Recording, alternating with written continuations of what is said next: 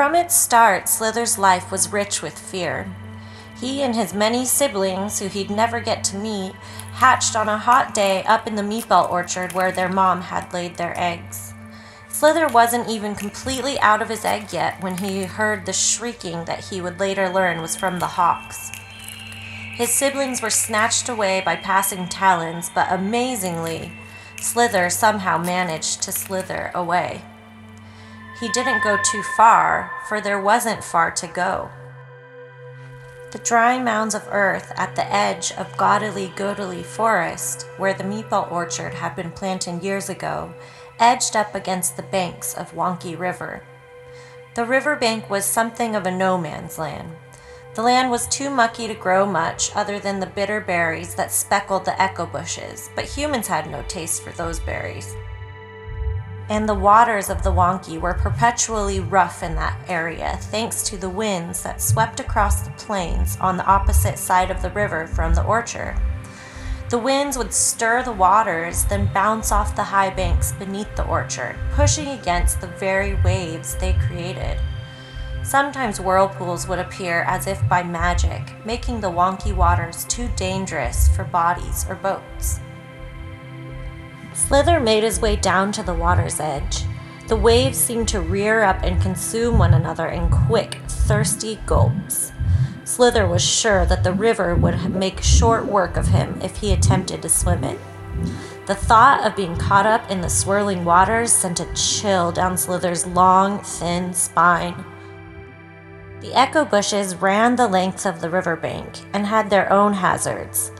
He tried one of the bush's bitter berries on his first day by the river and spent the next hour spitting and rubbing his flicking tongue in the mud to try to get the bitterness out of his mouth.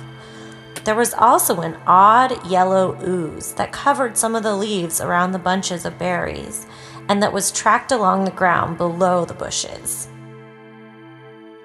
The berries were offensive to his palate, and the yellow ooze unsettled the snake. But what was even worse were the horrible sounds that emitted from the echo bush. The bush's curved leaves acted as sort of a reflector. They caught and amplified out any and all sounds that came from within the echo bush. A snapping twig would sound like a log breaking. The constant winds sounded like screaming and moaning, and the tweets from birds resting in the bush echoed out as wild screeches and scrapes, like rough sheets of metal being rubbed together in quick succession. Because he vowed to never enter the echo bushes, Slither's small world was aggressively bordered between the rushing waters and the cacophonic shrubs.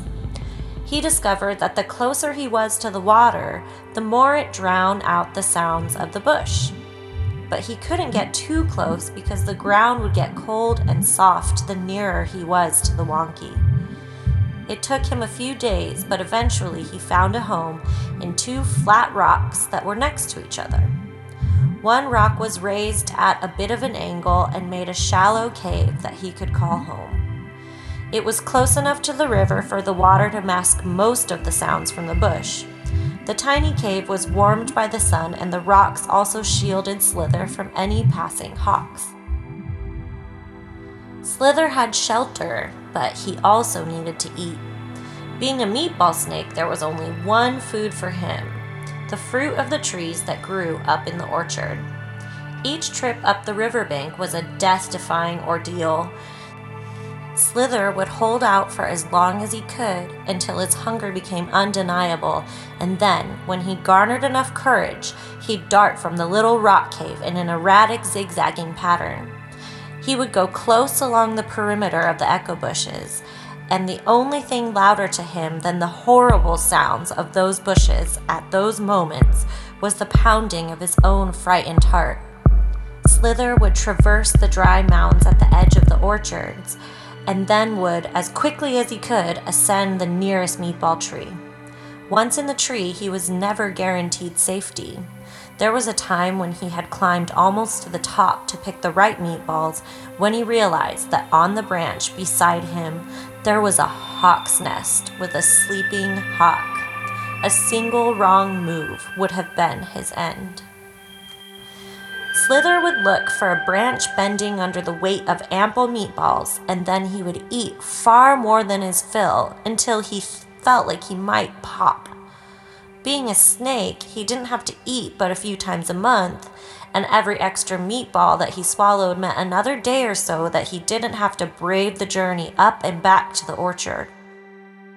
The way back was always more nerve-wracking, for Slither was slowed with the burden of his meal. The meatball-filled snake looked like a freakishly long edamame bean, only he was bright pink and would have been easy pickings for a passing hawk. Spring in Gotali Forest was the loudest and most colorful time of year. The noggin birds kept their heart-shaped eggs warm inside them all winter, and come spring, they'd lay their eggs by flying over Wonky River and dropping them into the choppy waves.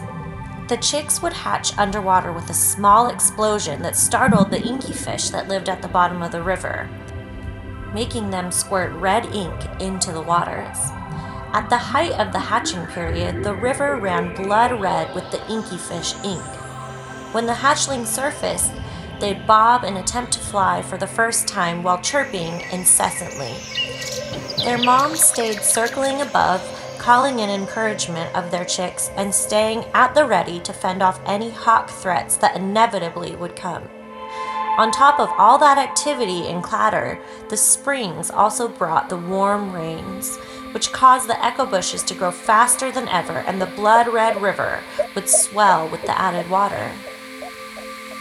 Slither's first spring was also his worst spring. One spring day, after just returning from the orchard, Slither heard the chaotic sounds of what seemed to be a skirmish of some sort coming from the echo bush. It was hard to distinguish what exactly was making the sound amid the echoes and the constant whooshing of the wonky waters. Slither thought he heard a high-pitched scream and then a deep gurgling roar, but he couldn't be sure. Then he saw a little white mouse run out from beneath the echo bush. It made a beeline for the snake. In most circumstances, a mouse would never willingly approach a snake, so Slither knew that something exceptional must have happened to it to cause it to head his way. The mouse was screaming in panic. "What is it, mouse?" asked Slither as the mouse approached. The most horrible creature that I've ever seen in my life! "What was it?" asked Slither. A shalalalai! A real-life shalalalai! In the flesh! "What's a shalalalai?" asked the snake. Only the most vicious beast on the planet! My mother warned me about them years ago, but I've never believed her. I never saw one until today. I used to think it was the hawks that took my mother and sister, but after seeing that beast, I know the truth. It was terrifying, sitting there covering bitter berries with its yellow oozing sauce and those claws. Oh, it was too much. That thing will eat anything. Mice, berries, probably even a snake like you," said the mouse, and began running up the riverbank, and then added, "I'd get out of here if I were you, Snake. It's not safe." Slither was just about to warn the frightened mouse about the hawks when her voice and footfalls stopped abruptly. There was a flash of brown and black and the unmistakable shriek of a hungry hawk, and then silence. With the knowledge of the existence of the shalalalai, the snake felt his small world become even smaller. He was already unnerved by the rackety bush with all its bitter berries and unsettling yellow ooze, but now knowing there was a horrible beast living inside made things worse. He knew that he must avoid the bushes at all costs. The river was forever a non-starter for Slither. It might as well have been a wall 50 feet tall and 50 miles long. And on top of all that, the hawks were reliably unpredictable and made Slither reluctant to even poke his head out from his rock shelter. So he just lay still, digesting his meatballs as slowly as possible and trying his best to not think about the monster in the bush. Days went on, and Slither couldn't shake the thought of the Shalalalai. The sounds of the chirping noggin birds, the growing echo bushes, the rain, and the rising, raging river were ceaseless. To Slither, every sound was the monster coming for him. He became increasingly jumpy and agitated, and sleep seemed like an impossible dream. Eventually, after days of trying and with a body half full of meatballs, Slither managed to doze off for a while. He was awoken by the water that was pouring into his cave mouth. The Wonky was flooding, and Slither's stony safe haven was about to be swallowed up. He quickly uncoiled himself and fled the shelter when, to his great horror, the snake discovered that the spring rains caused the echo bushes to overtake the entire riverbank. He was lying on the last bit of mucky bank that wasn't overgrown, and that too was about to disappear into the river. Slither had two dreadful choices before him: enter the river or enter the echo bush. He looked to the water as the noggin birds circled overhead. He watched a chick pop up at the surface, and with its wet wings, it began to flap its first wing poles to fly. He thought for a second that if a baby bird could brave the waters and live, maybe he could too. Then he heard the shriek of a hawk. He looked up to see it dive at the chick, and were it not for the flock of noggin bird mothers who attacked the hawk in defense, the chick would have been a goner. Slither couldn't swim, and he had no flock of mothers willing to protect him, so he had no choice but to brave the echo bush. Slither slithered cautiously into the foliage. The ground was slightly drier within the bush, which allowed the snake to move a bit faster than out on the muddy, rainy riverbank. To his great relief, the world was significantly calmer within the bush. However it worked, the bush seemed to echo outward and not inward. The greatest sounds now came from the short, panicked breaths and pounding of his heart, both of which only quickened and became louder when Slither realized that creepy yellow ooze was all around him. He quickly darted around the branches and stalks, trying desperately to avoid the ooze and thoughts of the Shalalalai. The deeper in he went, the denser the bush became. He looked for a place to hide, a place free from the yellow ooze, and where, like his rock shelter, he could lie safely while only having to watch what was in front of him. There was a stretch that was full of twists and turns, where the bush was so thick that a clear path emerged as the only option to travel forth.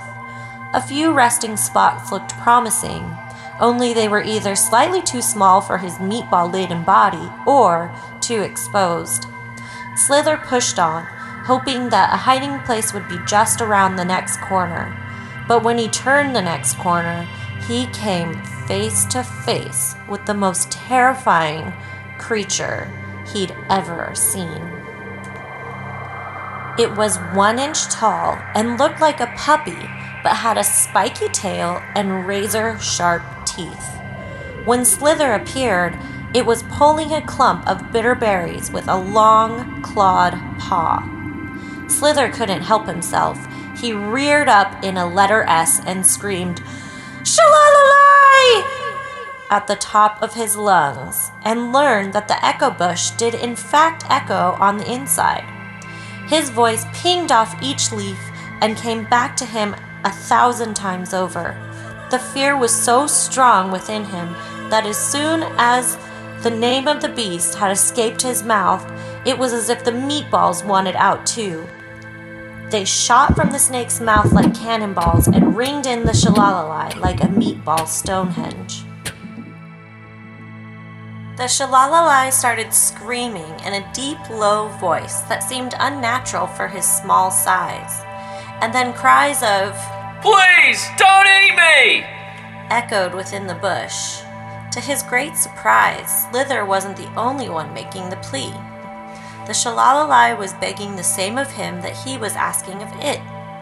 Slither paused and waited for the echoes to calm and said quietly, "I'm not going to eat you." You're not? "No, But you're a snake. The mice told me to watch out for snakes. I'm a meatball snake. I eat meatballs. Are you a Shalalalai? Yes? Are you going to eat me? No, I'm no killer. What are those claws for then? For picking berries. Said the Shalalalai, and then to accentuate the point, cut a bunch of berries from the bush. And they come in handy to protect against the hawks. Why do you think I was going to eat you? Mouse maybe told me that you might? Oh, we should stop listening to mice. Yeah. Hey, what's a meatball? Slither looked at the thrown-up meatballs that encircled the little creature and was slightly embarrassed to say, those things I spit up on you are meatballs. Are they any good? They're delicious. They're the only thing I eat. The Shalalalai raised his front paw and flicked open a claw like a jackknife. Slither couldn't help but jump back a bit. Mind if I try a piece? Oh no, please, help yourself, said Slither. The long claws made short work of the meatball, which the Shalalalai sliced like a watermelon, raised one piece up to its mouth, and took a hearty bite from. Wow, this is really good. You know what'd make it better though? What? Some honey mustard. Said the Shalalalai, and then reached into his belly button and pulled out a squeezable bottle of yellow honey mustard and covered the meatball slice with it. The yellow condiment oozed down its hands and dripped onto the ground. When the Shalalalai had finished the piece, he flicked his paws, which shot mustard in all directions. This stuff makes everything better. Even those bitter berries taste alright with a little honey mustard. I'd never leave home without it, the Shalalalai said. After their initial encounter, the two odd creatures became fast friends. The Shalalalai helped the snake find a place to live inside the bush, and, in return, Slither showed the Shalalalai the routes to the meatball orchard. The Shalalalai would also accompany the snake wherever he went by riding on Slither's back with its claws drawn, scanning the skies for hawks and ready to fight and protect its snake friend should they appear. Slither was no longer scared and alone, and thanks to the Shalalalai, he developed a taste for honey mustard. The end.